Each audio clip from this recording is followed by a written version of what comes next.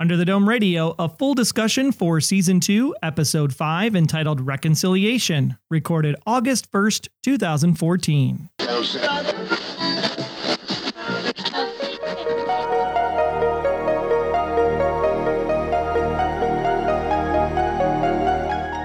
Thanks for joining us Under the Dome in Chester's Mill on Under the Dome Radio, the unofficial podcast and blog by and for fans of Under the Dome on CBS TV.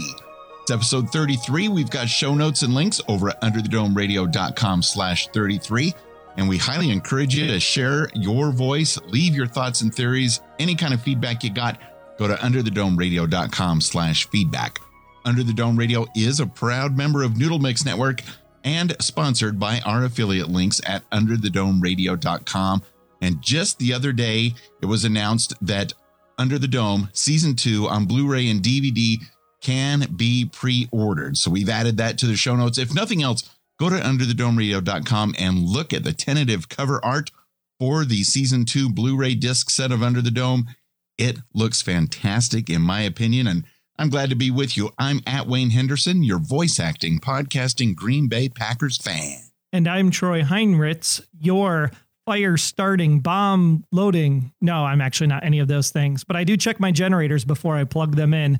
Glad to be with you as we're going to have a lot of information in this episode as we go with our breaking news segment, Dome-related news, including our ratings from this past week, as then we go on the air talking about what we found interesting about the most recent episode entitled Reconciliation. And then, of course, On Location, where we talk to all of you guys, the fans, the Domies who make all this happen. And then our investigative reports where we go ahead and kind of get you in the know about what might be in the tunnel and see if it ties into the book in any way, shape, or form.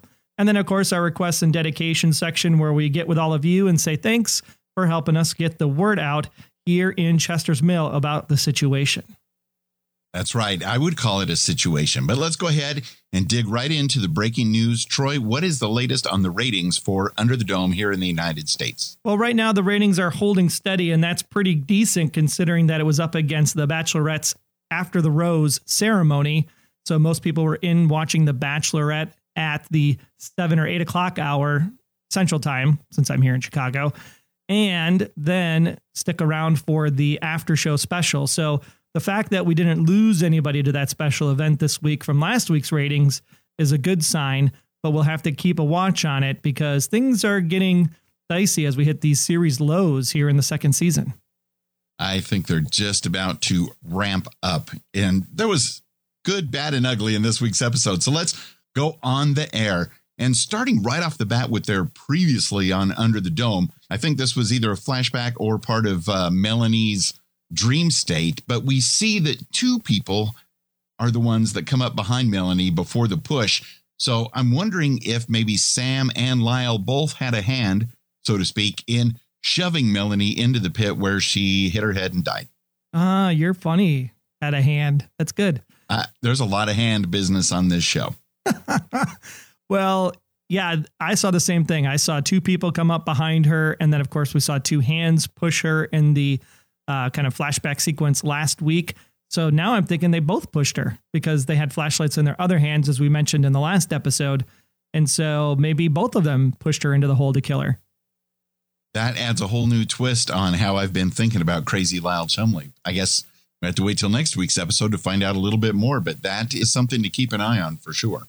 Now, I thought it was really great, though, how they kind of harkened back to Lost in this episode, at least with the opening shot and the closing shot, because if you didn't notice, when she woke up from the dream, they focused in on her one eye, very similar to Lost. And then, of course, they had the downward panning camera as we go into the tunnel under the locker. So there's Under the Dome, Under the Mini Dome, and now Under the Locker. That things are getting deep. But I did think it was kind of creepy before the hatchling Melanie opened her eye, the way Joe and Nori were just watching her sleep. I assume they weren't there all night. They probably came over at sunrise, but still a little odd. I thought it was even odder in the choice of words the writers gave for Joe, because considering their love triangle later on in this episode, as he's standing there, he says, well, we heard you moaning. I thought they could have used some different words like, you were, talking in your sleep or shouting in your sleep, but why choose the word moaning? when you know that they're going to have a kind of love tryst later on in the episode. Yeah, or even just simple mumbling. I don't know. That one was a little bit odd. But the fact that once she does wake up, Melanie's starting to piece things together. And this is the first and the last, at least for now, where she talks about wanting to go talk to Sam Boudreau, because obviously she now remembers him as being her boyfriend, even though he's much older now. But we don't get any payoff on that later in this episode, really, do we?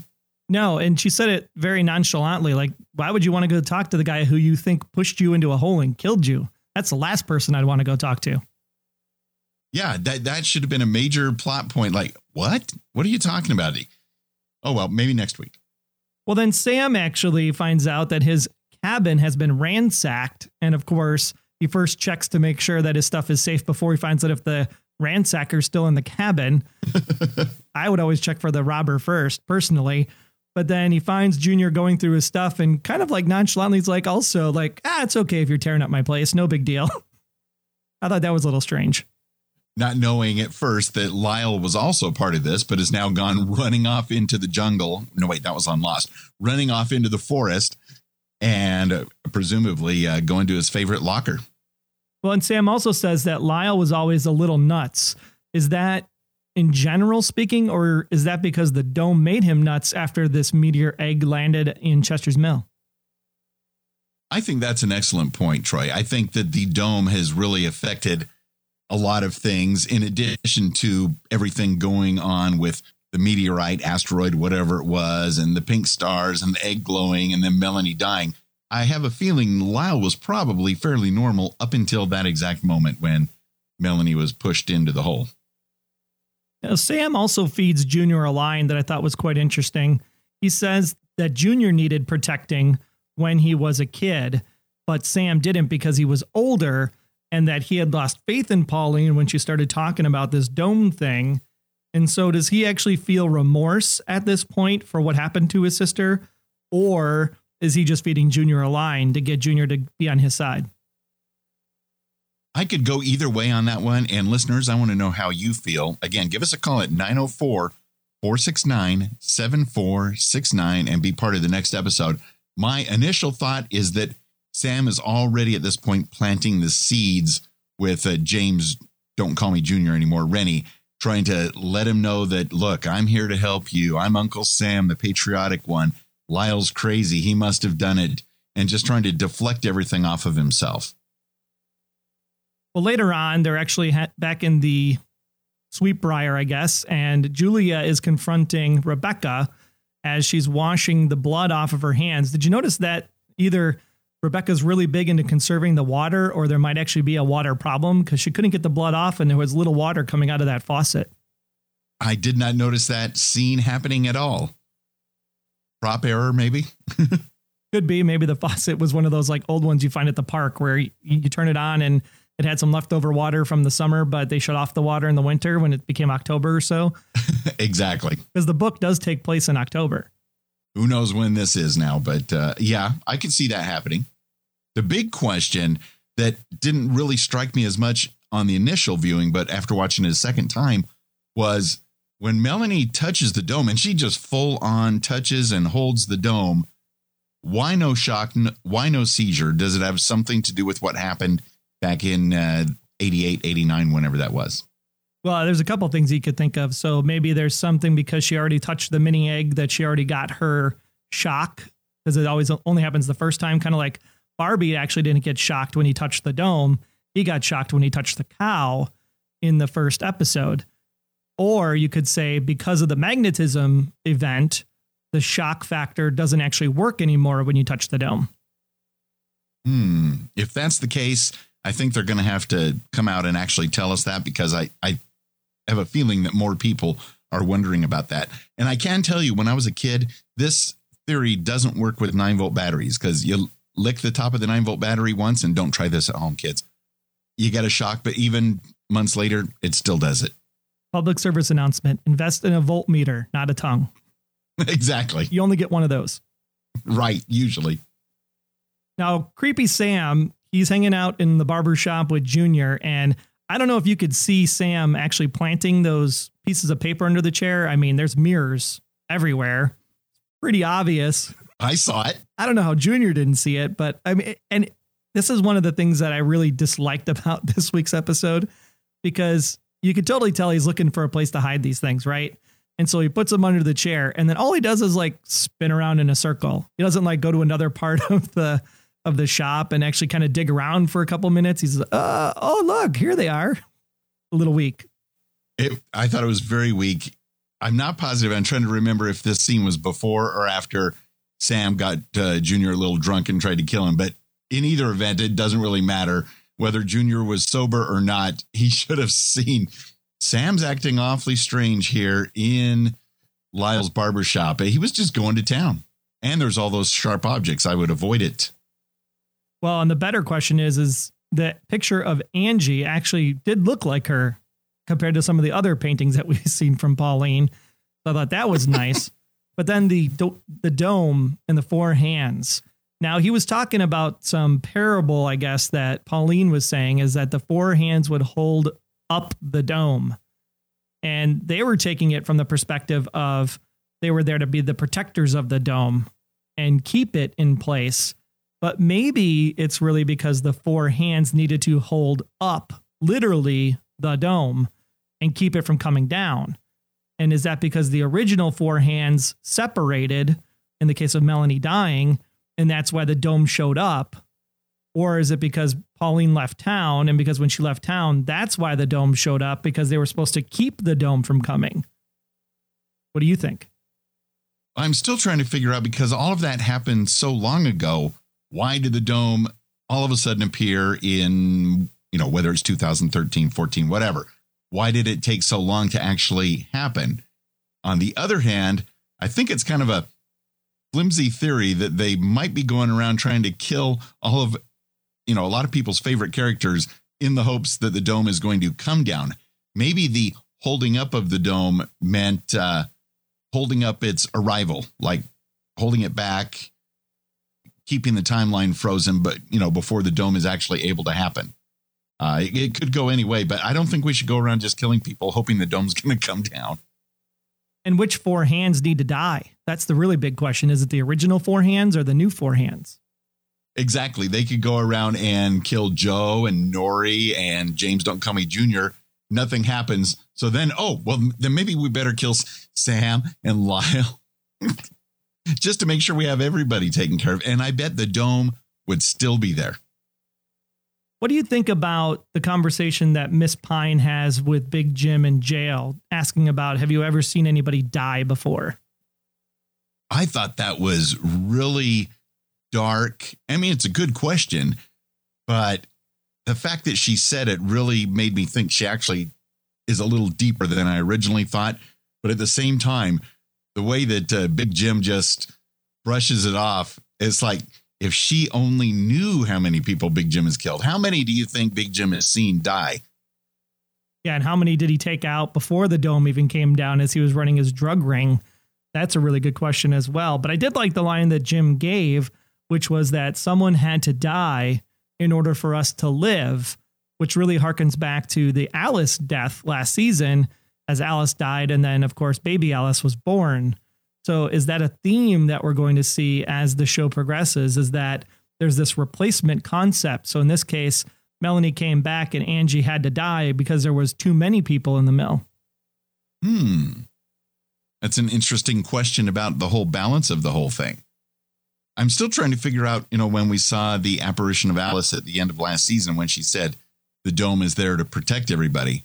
So far, I haven't seen any protecting going on. Is that going to kick in later? Or is that maybe a falsehood she gave out? Because I don't feel anybody is really safe or protected right now. Well, I haven't seen any more asteroids or aliens or anything coming into Chester's Mill. So maybe the protection is yet to come, maybe towards the end of this season, now that we know that there's something below the mill. I guess I'm going to have to keep watching, find out what happens. Now, Joe and Melanie don't really like Nori's kind of brashness, we'll call it. Some people would use a different B word, but you know what? And this is actually a really interesting scene as well, because Joe actually uses the B word in referencing his girlfriend, right? the person that he stuck up for. He's been there for her. And then he just all out says, dude, you're a bitch, quite frankly. Right. And I thought that was a really telling characteristic of Joe, because either he is completely going bat crazy, especially because he wanted to kill Melanie, not just 2-3 episodes ago. Exactly. And now he's ready to throw his girlfriend under the bus. So it's almost like the writers are either forgetting what they've done, or the Dome is really causing mood swings. They're going to have to explain it. And, a lot of people, even those outside of the Dome, they don't really like hearing the truth. It really upsets people when you hear the truth. Now, of course, Nori, like you said, was a little brash about it. But really, what'd she say that was so bad? I mean, I could see it making total sense that she would do anything to have her other mom back, even if it meant Nori had to be dead, whatever it takes. I would choose my mom over, or not over Nori, but over Melanie any day. And sure, it was brash, but it seemed honest and true and made sense to me. Yeah. And I thought that was probably the most honest line in the entire episode, because yes, that's sane thinking. If you think about it, right? This is what I want the most. Why can't I have my person back? Why did you come back? And because you came back, she can't be here. So that's exactly the same line I probably would have thrown out. Now, granted, it probably didn't have to be at that exact moment, as she's feeling vulnerable and frustrated that she doesn't know who she is. But at the same time, it's truth.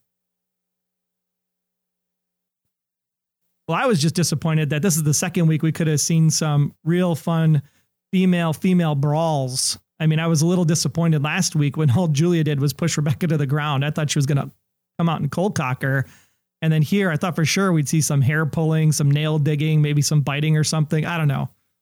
Well, I think last week, Miss Pine saved the day at the exact right moment when she said, I didn't do it. I changed my mind. Yeah, that helps. Ratings would have gone up, I'm telling you, if there would have been a little bit more fisticuffs between the ladies. Or anybody. Well, Bill took care of that for us this week, right? Because he just was like, all right, everybody, let's settle down. Let's back up. And, he seemed like he was pretty normal. And then the minute Wendell started to charge at Big Jim, that's when Phil pulls out the gun. So his loyalties are clearly with Big Jim in this episode, as he's trying to protect him, because he thought that Wendell was truly going to hurt him. But let's be clear, Big Jim is not president, at least not yet. Or monarch, king, prince, czar, none of those things. And I must say that former DJ Phil, now sheriff and fire starter, for only being on the job in a couple of weeks, he has a pretty good aim. So the big question this week is the same one that Barbie asked. Was Big Jim behind this explosion at the food drive? Because as they're talking, Big Jim says, we need to win over their hearts and minds. So the secret room of food, I picked that to be Big Jim's idea. Here's how we can win over their hearts and minds, right? We make sure that there's a secret stash of food that we control rather than Julia, and that we'll just steal Julia's food to make that happen. The bigger question is the explosion. Was that a step further than what Jim had actually proposed? And that was really Phil acting on his own because he wanted to prove a point or something. I think so, because Big Jim has done a lot of devious, complicated, long cons in the past. I would not be surprised at all. But at the same time, I do think that Phil was a little off the deep edge and a little more than a little under the influence of alcohol. And that's a bad combination. And may he rest in peace, I suppose. If he's dead. True. I mean, most sheriffs would be wearing a bulletproof vest, all day on the job. But it did look like a pretty good amount of blood was coming out of his chest in that scene upon the rewatch. But he did shoot him in the top right shoulder. I mean, there's not much there other than a clavicle breaking, which kind of would hurt a lot since I've done that myself. But I don't think that he's actually dead. I think that he shot him there on purpose to not kill him. Okay, then don't rest in peace yet, Phil. I take it back. Or just get out of the picture for a while.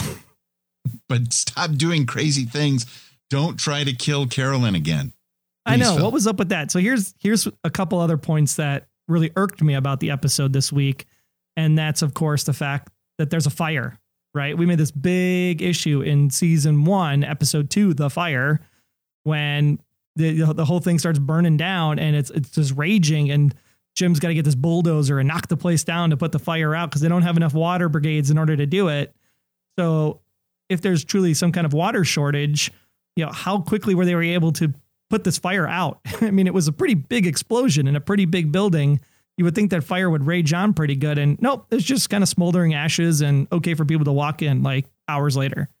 Well, not to mention the fire a couple of weeks ago when Miss Pine was burning down the fields of caterpillar larvae. It must be that secret breeze that blows inside the dome that comes from somewhere. Like the great windstorm we talked about last season. Well, and then, of course, there was this Bill Bushy in that secret room.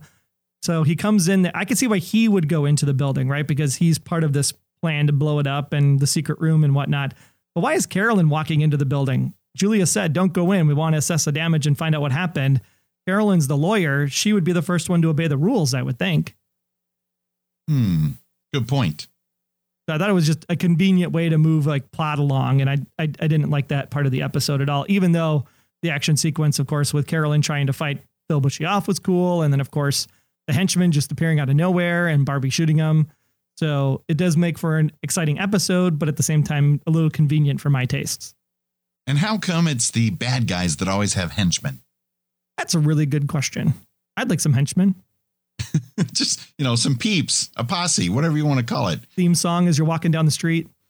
Exactly. Doing your bidding, helping out, just not hurting anybody. We don't want that kind of thing. One of my favorite scenes upon the rewatch that I can't believe I glossed over the first time was the fact that on the back of that, I think it was on the back of the painting when Sam threw the glass at the wall, that horrible, ugly painting fell down. And then on the back, we see the obelisk again. And just in case we didn't know what it was, James Don't Call Me Junior, it's the obelisk. Well, and I thought it was great that James actually used the word obelisk, because I think I used it first when we were talking about it after the season premiere. And so the fact that he actually referred to it as an obelisk, I think I score points for that one, even though I think it was shot before the podcast came out. I think so, too. Just because you're on the same wavelength, you definitely get props for that, because I don't know how many people will come up with a word as semi-obscure as obelisk. Right. Tower, pyramid, central monument or something. Yeah. Obelisk is a little strange, but that's the first word I thought of. Unless we all watched 2001: A Space Odyssey recently and we have obelisk on the mind. Ooh, that's an interesting theory. We'll have to hold that one for a minute. I want to think on that for a minute. So let's talk about Andrea Grinnell. I thought this was really great that we all kind of joked about her being the crazy hoarder lady back in season 1. And here the hoarder concept actually pays off to be true. Oh, absolutely. We did the interview with actress Dale Raoul, who plays Andrea Grinnell. And she kind of gave us a hint, even back last season when we interviewed her on the podcast, that, the things inside my home are even more frightening and disturbing. And in a good way. Yeah, absolutely. And then, of course, she talks about her husband, Lloyd, and we talked about this on the initial reactions episode. I watched it again, and I had the same thoughts. I was like, did Lloyd know the dome was coming, or did he know something was coming? Maybe if he didn't know the dome was coming, maybe he knew this outside force that was going to be, attacking Chester's Mill and why the dome is there to protect them. Maybe he knew about that side of the equation. And maybe, just maybe, he's not even really dead. Maybe he is wherever Junior's mom is. And I don't know if you picked this up, but Julia said this, or I think it was actually Andrea Grinnell that said, we could feed the town for months. It was very quiet. So if we figure, one episode per day, kind of go out, I think we'll be fine until at least season 5 now, because we have plenty of food, unless somebody, of course, burns it down. Right. If there's more fires and explosions or terrorists or thievery, I did catch that point. And the fact that, Miss Pine was about ready to kill off at least a third or a half of Chester's Mill because the food was going to run out so quick. Mathematics say that, like you said, season 5, or I'm kind of hoping the show moves on past a day being each episode, more or less. So let's move over to the Thanksgiving feast and let's talk a little bit Joe and Nori. Now, first things first, they were sitting at the table and there was the 4 of them. It was Joe, Melanie, Carolyn, Nori. So clearly they were not happy with each other based on their seating arrangements. Otherwise, Joe and Nori would be sitting next to each other. You watched that a little too close. Right, exactly. And then he sees kind of Barbie and Julia making up, and he's like, ooh, if they can make up, I can make up with my girlfriend. I thought that was a little bit lame on the writer's part this week because it's just a little too soon after you call your girlfriend the B word. It's a little rough. I thought that particular moment was beyond lame. So beyond lame that I didn't even bring it up very much in the initial reactions. My favorite part of that scene was the fact that everybody's all happy. We've got all this food and they're just chowing down and having a great time there at the Sweetbriar Rose, even though we still miss the original owner, but they're moving on and having a great time. But like you said, Joe figures he's going to go make up with Nori, and well, Nori's not buying into it as easily as Julia Shumway. Well, and the better thing about it is that Nori's still the one I think that's the most level-headed because her response is more of a real response. She's saying, you just macked on a girl and that's the best you can do. Go try it on her. Get out of my face. And I think that's at least realistic. So good props to keep, Mackenzie Lintz's character grounded as they go ahead and progress with her storyline. And although I doubt they're going to go there, I wonder if it has something to do with the fact that she is technically an outsider, her as well as Carolyn. Being from California, they're nowhere near Chester's Mill. Perhaps the people that have been in Chester's Mill since the original 88 incident and thereafter, maybe being there so long has just kind of messed up their thinking. I kind of doubt they're going to go there, but I'm just looking for any explanation why Nori, of course, Carolyn wasn't that clear thinking when she goes into that building to look at the food. But like you said, Nori's the most level-headed right now. And hold on to that concept of outsider. We're going to talk about that in our investigative reporting coming up in just a little bit. And then the end of the episode, they're going to go check out the blood. She puts Melanie on the right, Joe on the left. And of course, she starts to look at Joe. Convenient that she didn't look at Melanie first. So we don't get any answers there. But then, of course, here's the locker being dug into. And we have to ask ourselves, was the inside of the locker really metal? Was it a illusion or a hologram? Was it just cloth that was made to look like the back of a locker?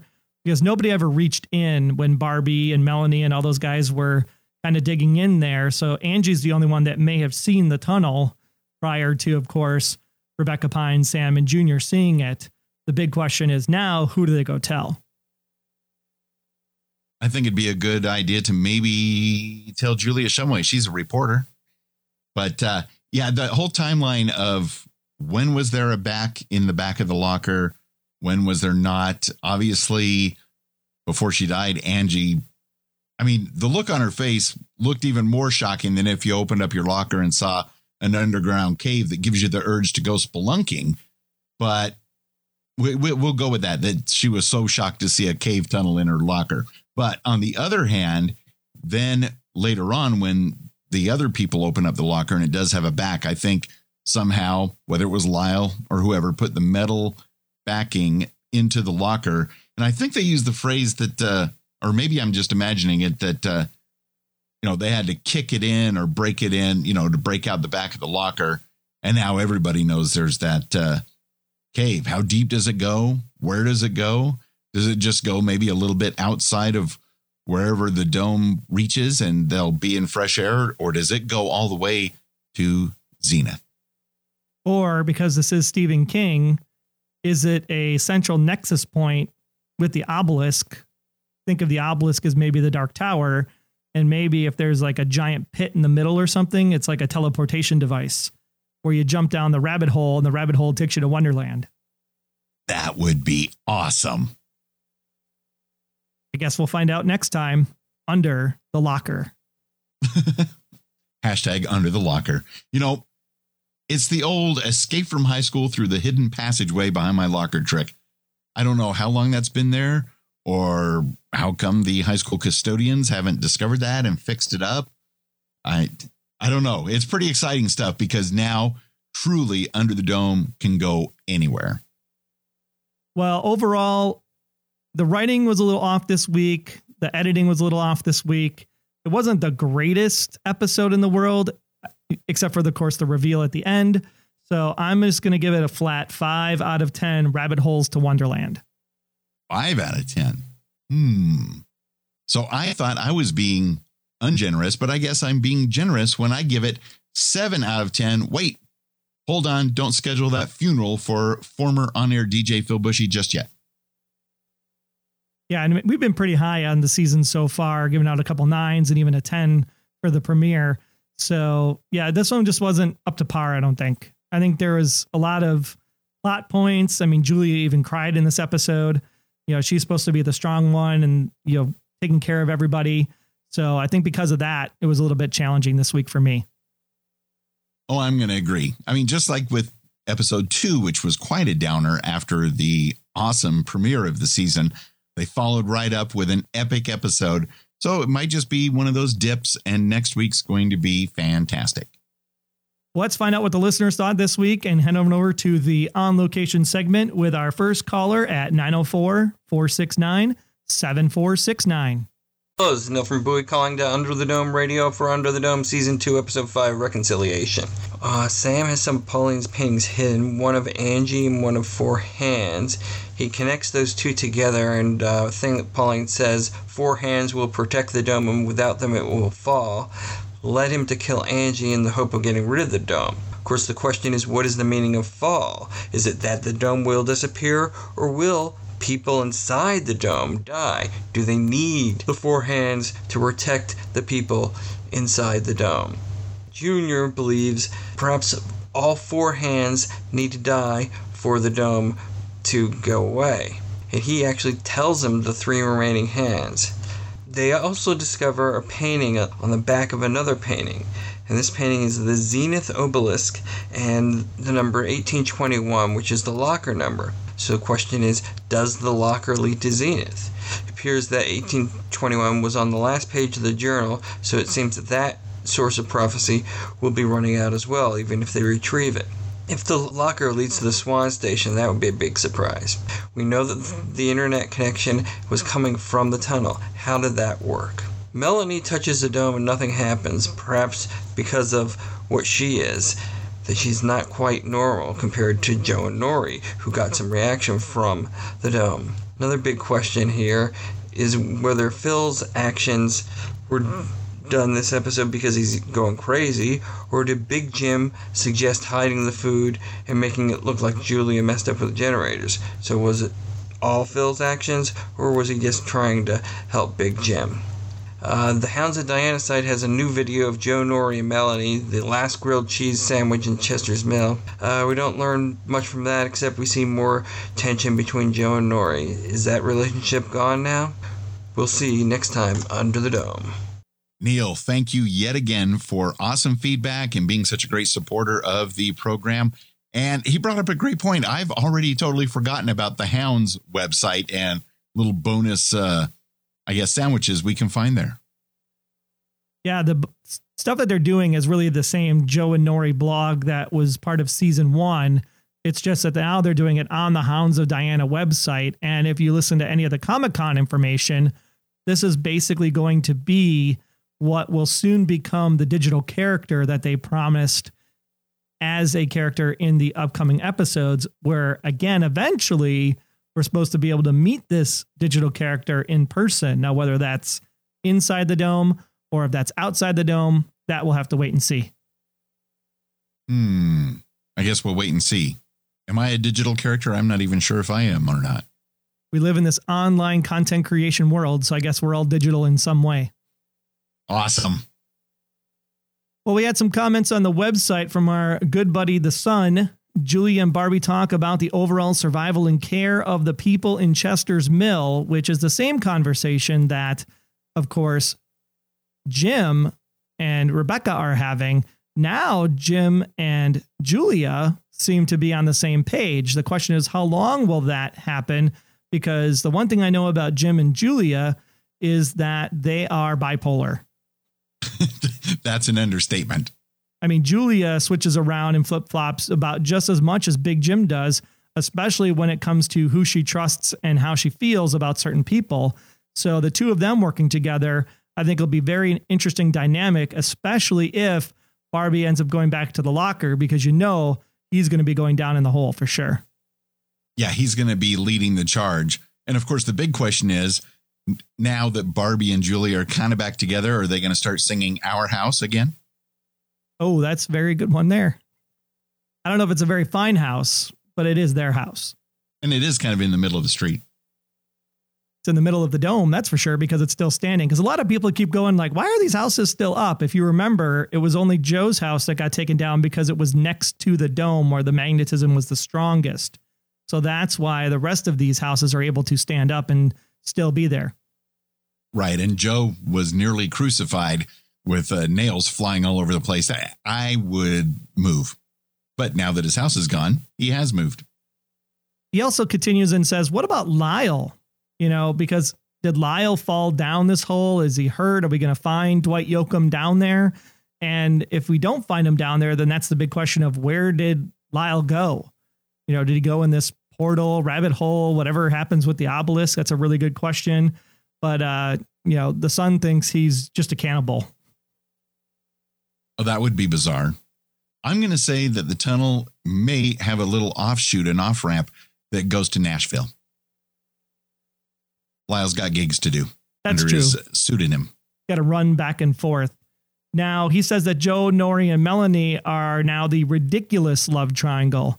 What are they going to be up to as a threesome? Ha, ha, ha. Young love these days. Seriously, they're obviously trying to figure out who Melanie is and why the heck she brought them back from the dead. And I don't know. I still keep coming back to is she really dead? Or was she really resurrected? Did she actually die when she hit her head? She could have just been unconscious, and they didn't realize that because they never showed her checking on her or if she was actually passed away. So we don't know if she was buried there, if she was buried in the lake, or if she just kind of vaporized and disappeared because the egg energy sucked her up. Exactly. The entities that are behind Dome, maybe the instant before she died, they transferred her consciousness, held on to it until Julia, for whatever reason, put the egg in the lake, and they decided that's a good time to have her bubble back up. But you're right. Maybe she never was truly, officially, in our earthly terms, dead. And lastly, the Sun says, I wish they would actually have John Locke on the show to remind everybody that fate is what brought them all together. We're not the only people under this dome, and we all know it. Ooh, that was channeled very well. Well, even though on Lost, John Locke had a lot of speeches, there's always Big Jim because he likes to remind people all the time. We're all in this together. And everything I've done for this town. And they invest in Bic or Gillette shavers because they have great bald heads, the both of them. Wow, Troy. Well, Drew Smeltzer posted in our Under the Dome room over on the Beamly app. You can go to underthedomeradio.com/Beamly and join the conversation. But what if Melanie Cross was actually brought into the dome to take Angie's place as the fourth hand? It would make sense since Melanie was the reason why Angie died. And now there's a spot for Melanie to take her place. I don't know what to think of that just yet. I like it. And of course, there was this observation that was pointed out, but that in the original sequence of the Four Hands, there was a brother, sister, and two couples, and an outsider because Melanie had just moved to Chester's Mill. So now we have the new Four Hands, which were a brother and sister, two couples, and one of them was an outsider who just happened to be trapped in Chester's Mill. Wow. I don't know how anybody came up with that, but that's interesting. I don't know if they came up with it. It's truth. I mean, take a look at it. It's, Angie and Joe are the brother sister. And then Angie and James, granted, not a great couple, but were a couple. And then Joe and Nori, I guess, were a couple at the point they found the mini dome because they'd already had seizures and were macking on each other against the dome. Oh, my. You could say that there was the two couples. And then, of course, Nori was the outsider, just like Melanie was. And then, of course, you have Sam and Pauline were the brother sister and then the two couples. Okay, it kind of makes sense. From my point of view, I hope that's not how it's going to be explained because that's a bit of a far-fetched way to go around summoning and making eggs and pink stars and domes come and go, that you have to have two couples, one of them being siblings and somebody from an outsider. It's a good catch. Don't get me wrong. Full props for that. But I hope that's not where they're going to actually have it go on the show. Well, again, you can join in on the conversation on the Beamly app. Again, underthedomeradio.com/Beamly. We love chatting during the course of the evening. Or, of course, on Twitter, you can follow the Twitter account at UTD Radio Podcast.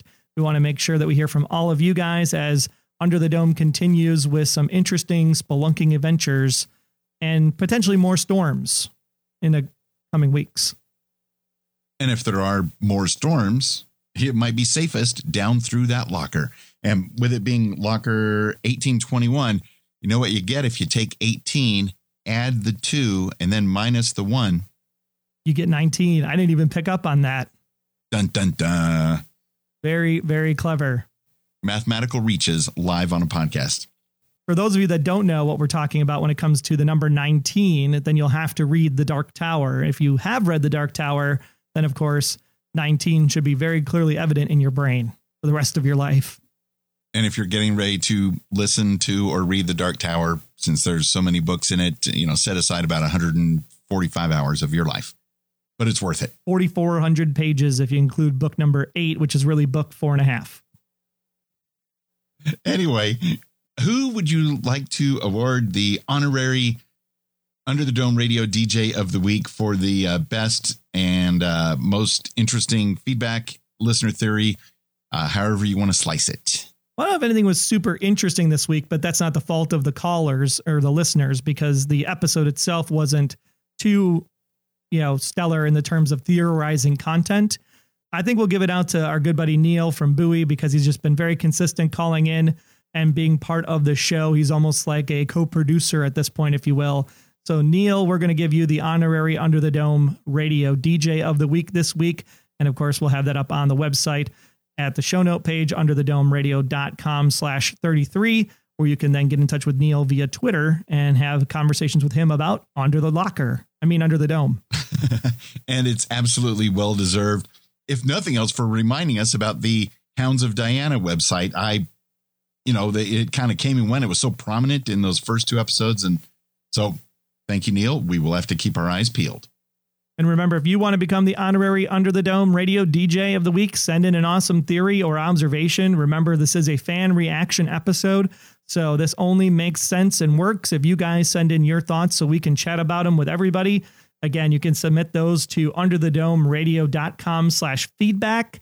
There's a contact form there, or you can hit us on Twitter, UTD Radio Podcast, or of course, send in an MP3 or an email to feedback@underthedomeradio.com.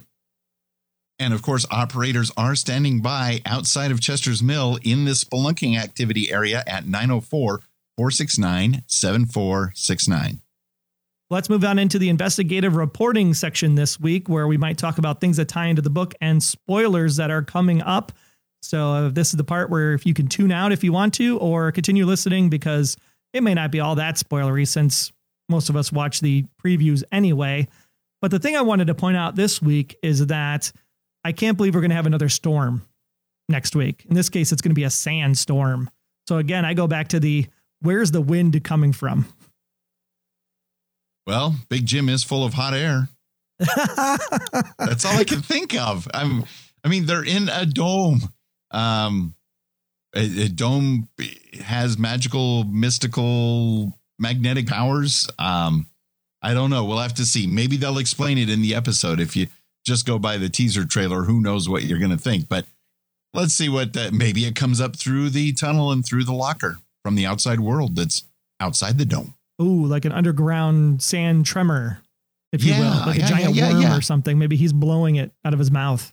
Oh, remember that movie Tremors, but that's not what we're here to talk about. And then I also happen to notice that in the casting information that we finally get to see an old friend coming up in the episode. One, AKA Benny Drake, is going to be back on our small screens. Thank goodness, because I'm not the only one who's been asking, where is Joe's best bro, man? They've been hanging out side by side through this whole thing. And I'm sure that just because there's a couple of new girls in town, that's not going to keep Ben away from Joe In fact, you would think he would be there even more, but it's just so good. We're going to see John Elvis back playing Ben, and it's about time. Well, and this confirms then I think that he's probably not going to be the digital character that they were talking about running the Hounds of Diana website, because I didn't think the digital character was going to show up until about episode 8. So if he's in next week's episode, that'll be episode 6. We'll have to see how prominent a role Ben plays here under the dome. And we all remember one of the first digital characters ever on television back in the 80s, Mr. Max Headroom. I don't have anything else that ties into the book really, other than the fact that this was a kind of a reverse, if you will, right? We had the riot in the book for the food pantry, the food store. So this was almost kind of the reverse, where instead of people rioting to get food, now we're actually having people help get food, but then still have a catastrophic event happen. Instead of someone getting shot and a rock thrown at them, we instead got, a fire and an explosion. Yeah, there's really not much that ties into the Stephen King novel Under the Dome in particular this week. Just a lot of craziness is happening. Some people are losing their minds and shooting people. There's nothing in the book about an underground tunnel. So I wanted to come back to the obelisk and in the 2001 Space Odyssey comment that you made.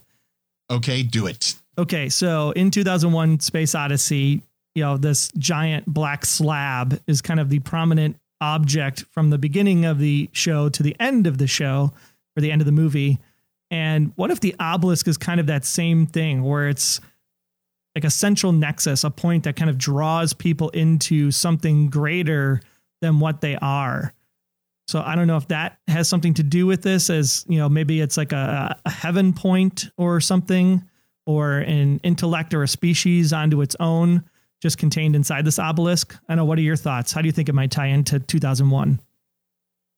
I only was tying it in because it is kind of a dark tower of sorts, and they called it an obelisk. So I thought that was just the most likely place to take that phrase in.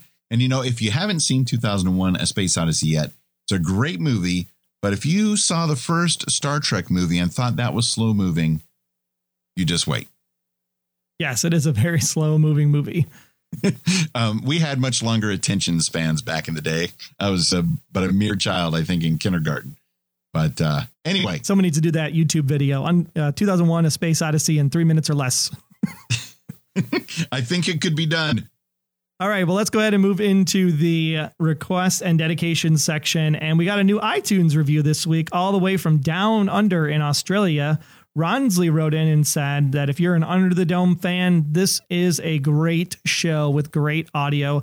Thanks so much, Ronsley, for sending that in. If you too want to get your review read here on the show, because we like saying thanks for all the help that you do, just head on over to underthedomeradio.com/iTunes. And of course, leave a 5-star review and a rating, because it really helps out the show. Absolutely. I thank everybody in advance for that. It really, really does help the show and makes us more visible for other people. In fact, if you happen to be listening to the podcast on an iOS device in the official podcast app, you can even leave your iTunes review right there through the iOS podcast app and not even have to go to a computer. And of course, it's still summer, so an Under the Dome Radio logo t-shirt is always a great way to enjoy a nice Under the Dome Radio cup of coffee in the morning. So head on over to underthedomeradio.com/goods and pick up your Under the Dome Radio merchandise today. Great idea. And also another great reminder is to let you know that this show is made possible in part by those of you with your secret propane deliveries to our station to help keep things running at underthedomeradio.com. Just go to the site and check it out. It's kind of fun. On the right-hand sidebar, you can select which size of propane you would like to donate to us and have shipped to us. There's the small size, like you would maybe see on a barbecue in your backyard. That'll power us for a day or so. There's also medium and super Jim Rennie sized propane things that'll just keep Under the Dome Radio going for days and days and weeks on end. But of course, the best thing about this show is that we love connecting with the community. So make sure you head on over to underthedomeradio.com and make sure you follow the podcast on Twitter, on Facebook, Google+, subscribe in your listening area of choice, whether that's iTunes or Stitcher, iHeartRadio, TuneIn. You can find us pretty much anywhere on the interwebs, and we want to talk to you. So again, send in your thoughts, your theories to the feedback hotline at 904-469-7469 here in the States. Or of course, if you're out of the country, record an MP3 and go ahead and email it to feedback@underthedomeradio.com. Now for the phone number, did you say 904-469-7469? That's correct. 904-469-7469. We want to hear from you, and make sure you get your stuff in right away on Monday nights as soon as the episode ends, because it'll be great to hear it early in the week. So that gives us more time to think about a crazy way to respond. Absolutely. Because the dome is making us crazy. Dome makes you crazy. Dome makes you crazy. Oh, a new song. We'll work on that later. Thanks so much for taking the time out of your day to listen to Under the Dome Radio. Please share your thoughts and theories for the next episode. Like Troy said, underthedomeradio.com/feedback for all the details. Until that next episode of Under the Dome Radio, I'm Wayne Henderson. And I'm Troy Heinrichs, anxiously awaiting my haircut as I wait for Lyle to return as we stay trapped under the dome.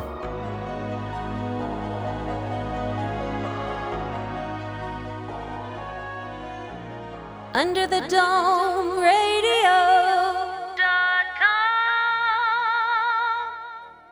Under the Dome Radio is a proud member of Noodle Mix Network. Get more of our award-winning and award-nominated podcasts to make you think, laugh, and succeed at noodle.mx.